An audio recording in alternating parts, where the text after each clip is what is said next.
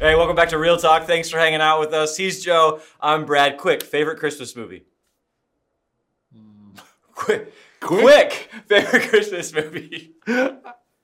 I just saw It's a Wonderful Life for the first time this year, and it was dope. This is a very interesting situation.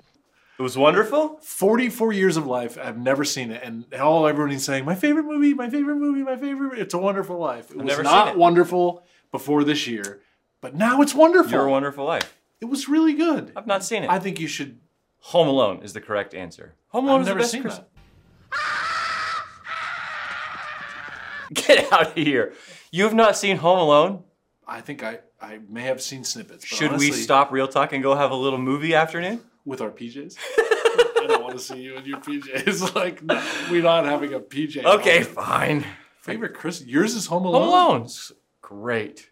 Okay, all right. So 2020 has been a very bizarre year. So on Real Talk, we're talking about the bizarre parts of the Christmas story. Sounds fun. Oh, fun fact, I've never seen the movie A Christmas Story. Now, sir, you are not American. Ah, fragile. It must be Italian. Like, actually, Jesus saw that movie. When Jesus was here, He had those little I think he wrote it. bunny rabbit pajamas. How could you not? How would you know you'll shoot your eye out? Even Jesus knows that. You'll shoot your eye out, kid. Not If you seen use a Red Rider, you have to show your kids. That's a movie night. Oh, yeah. It's a cult classic. Sure, Yeah, just see? what my son needs is a BB gun to Oh, that's right, shoot I people's forgot. eyes out. Your and my views of guns are pretty different. That's right. We've learned that. Oh, yes. Oh, more fan mail coming from that comment. Cool.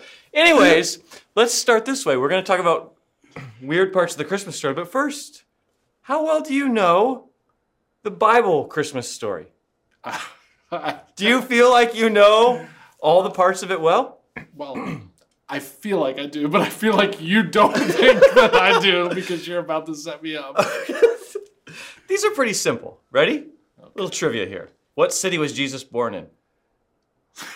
It's like this is a trick question. You're going to try to trick me. What city was he born in? Yes. Bethlehem? What are you going to... I like the confidence. And the No. nickname of that city is? Oh, I know this. House of Bread. No, City of David. No, it's also... Do you know that Bethlehem means House of Bread? Well, it means City of David. Well, the nickname it might be... Well, no. House of Bread. Look it up. I will. It's good. How many wise men were there? I feel like you're playing with my head. And this time of year, that means you're playing with my emotions. Like, wait, ask the question again. How many wise men are there? I don't think there are any. Isn't there Magi? Doesn't the text say Magi? Okay, fine. How many magi? It just says Magi from the East. Good job. Most people think it's 3. No, I don't know why. That was a trick Do question. you know why they do 3? Because there's 3 gifts. No, Yes! because of the Trinity. No! Frankincense, gold, and myrrh. So I think it's Trinitarian. There's 3. When the wise men, or the magi, as you'd like them to be referred to, find Jesus, where did they find him? I don't think it says. Oh, it does. In his house. In his house? Yes. How about his cave? No, in his house. Okay. It's years later. Okay, King Herod ordered that all Wait, do I lose my boys... pastor card? Yes. No, you're not doing good at trivia, but you can still be a pastor. King Herod ordered that all baby boys be killed. This fulfilled an Old Testament prophecy from the book of Jeremiah. Yeah, nice job. Yeah. You're doing all right. One more question. Who was the governor of Syria when Jesus was born? You jerk. Jenny, he knows I can't. Give it a try. Give it a try. No. You are such a putz. I can't even. On this camera, he knows This I can't is real pronounce. talk. I can't. Every time I've said this word for the last 2 years, you are quick. This was the first census that took place while Quirinius was governor of Syria. Quirinius. Quirinius.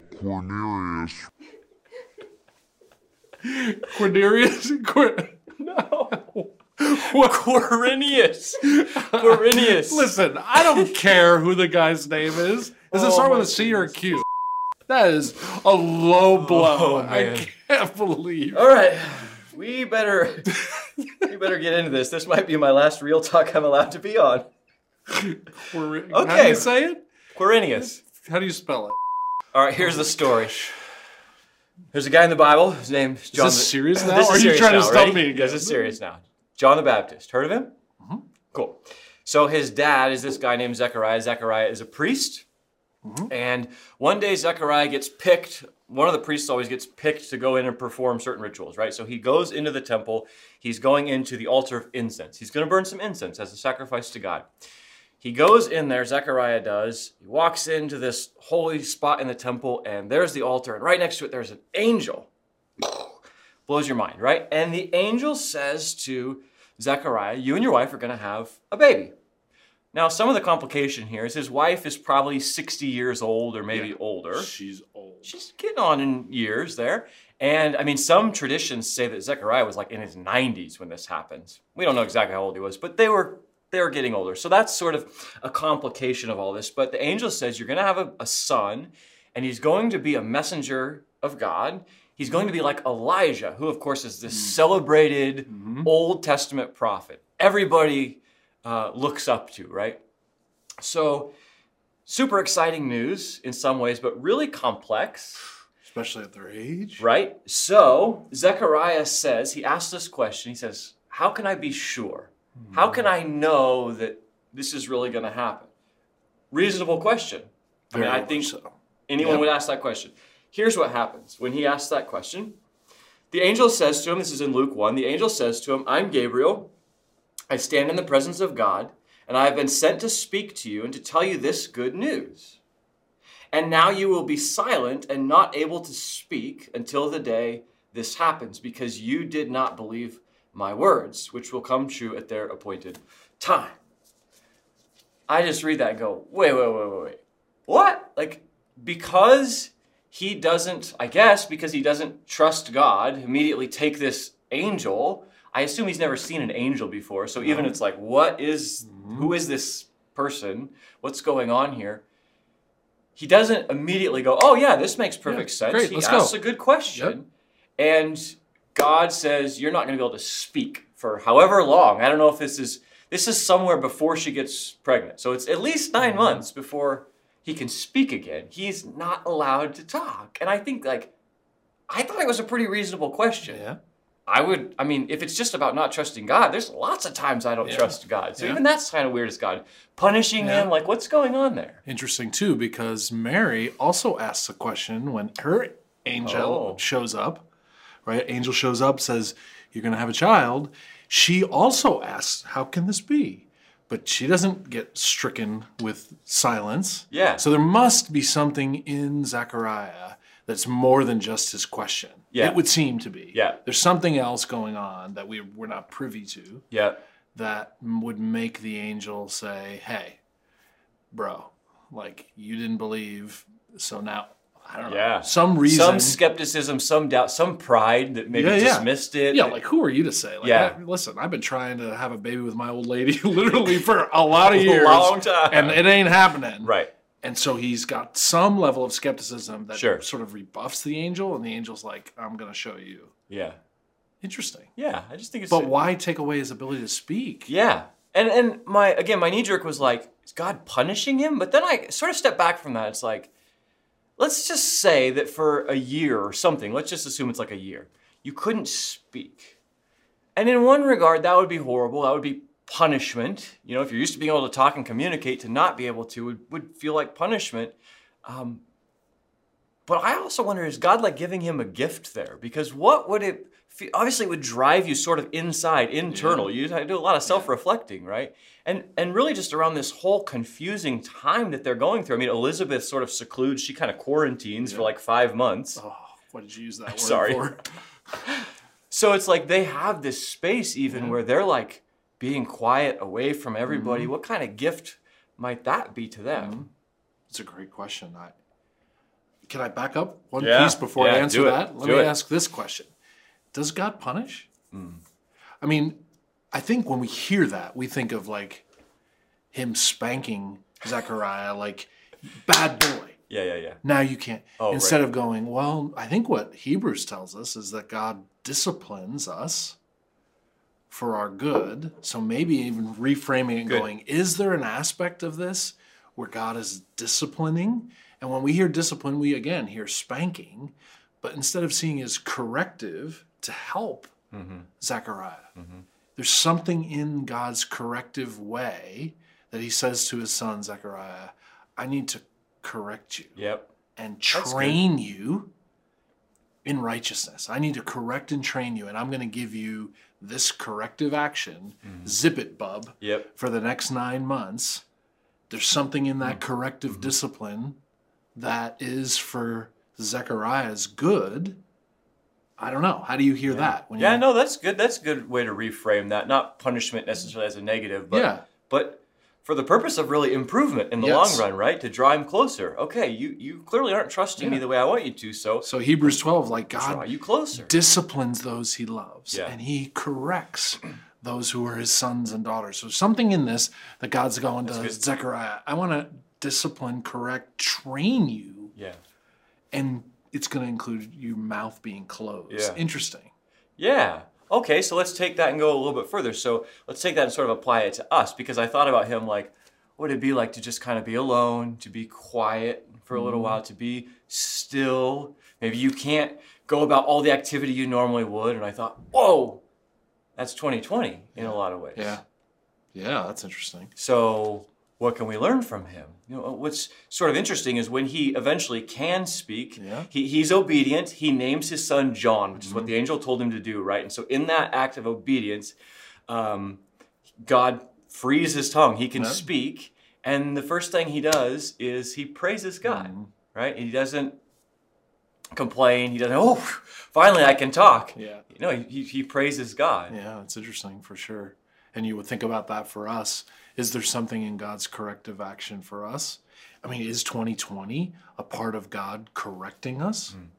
I mean, I don't know if we can answer that or not. I don't know if we can. Is it a part of him training us? If we view correction as him training us, Hebrews 12 kind of stuff, is it possible? Couldn't we say everything is absolutely God training us? And what a gift. In some ways, is Zechariah able to look at those 9 months and go, what a gift. And that's what brings this praise out. Right. So think about him as in a very pedestrian way. Think about like when he comes out of the temple and he wants to tell his wife. Yeah. And he can't. He can't tell her the joy. He can't tell her the doubts. Right. He can't describe. I mean, maybe he could he write? Maybe text her? He could like he could write. He probably wrote stuff, but he couldn't communicate. Still the different, same. right? Man, oh man, how hard that would be. Yeah.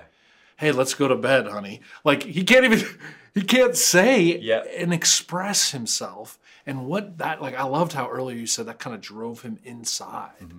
And what a gift. Maybe instead of seeing that as punishment bad, like what good can come out of him being kind of driven into himself to be able to reflect about what he's going to say when he does get the opportunity, hoping he gets the opportunity to speak. Right.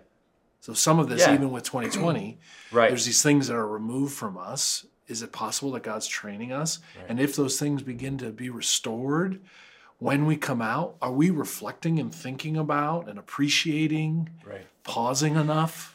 And in some ways, like, I think we would all say we want to come out of this more worshipful. Like, I don't want to come out of 2020 and the stuff's been going on. I don't want to come out of it more angry and, you know, bitter about what's been going on. I want to come out more worshipful. But the work for that begins now. We can't wait till the work that Zechariah, whatever went on in his heart, it didn't start the day he could speak again. It was happening all along. Right from the beginning of it. And when he could speak, that was the outpouring of his joy. But that hard work and self-reflection and quiet time that he had with the Lord, like that was going on while he couldn't speak. Maybe like, I shouldn't say this, God, like as if like there's like a curse, knock on wood, don't do it to me, God. But it's like, I wonder how different 2020 would be if we couldn't speak. Oh, right. Because think of how many stupid things we've said. How many times we've complained. How many times we just were negative with a decision leadership made or masks or no masks. maybe a gift would have been to shut our mouths. Right. And in God's protection over Zechariah, it was like a protection to him that he couldn't open his mouth. Right. Because he would have said and done stupid things. Right. And Zechariah instead has to kind of think of, in his own heart and mind, wrestle through things. How many times I open my mouth when I wish I would have thought Right. a little bit longer before I said that stupid remark. Or if I could get my words back in 2020, all the doubt, all the hatred, all the gossip, all the slander that we all have spoken, and complaining and bitterness, that if we had that opportunity to say, to reframe it again, maybe we would have done it better. So God, Yeah. shut my mouth. I was going to say, even like, there's still time, right? We can sit here and be regretful of what's happened so far, but maybe the lesson is, hey, there's still time. Yeah. And this Christmas is going to be different, and it's going to be a little quieter than normal, and maybe that's okay, because it can be a time of reflection and holding on to our words instead of just, I know I could stand to do that a little more. I mean, there's I think Jenny will drop it in. It's either Psalms or Proverbs that says, a prayer that says, God, set a guard over the door of my mouth, which is a part of my heart. Yeah. Like, I probably could use Yeah. some of that as 2020 ends, like rethink through. So what did we learn from Zechariah? I don't know. I mean, what a challenge to not be able to communicate. And what does silence do? I mean, Henry Nouwen said solitude is the furnace of transformation. Right. Like there's something in the silence that transforms us. So maybe we learn that God gave Zechariah a gift of silence that transformed him. And by transforming him, it transformed his family. And what an impact that made on John E.B. John the Baptist, like how did that impact him raising his son? Good. I don't know. Kind of cool to think about. Yeah, I like that. Kind of an obscure part of the story, but really cool. Not about that guy with a Q starting name. Quirinius. I hate that guy. Hey, tell us your favorite Christmas movie. We'd love to hear that in the comments. Oh, one more thing. 2 weeks from now, guess what we're doing, you and me? What? White Elephant Gift Exchange on the set of What Real about Talk, Festivus? on camera. Oh, should we get some Festivus in there? Okay, The airing of grievances. White Elephant Gift Exchange, here's the rules. $10 limit. It can't just be garbage from your house. Don't bring me dryer lint. It's got to be like the best White Elephant gift you can come up with. For We're going to open $10? them. You got $10. We're going to open them on Real Talk. Done. See you next time.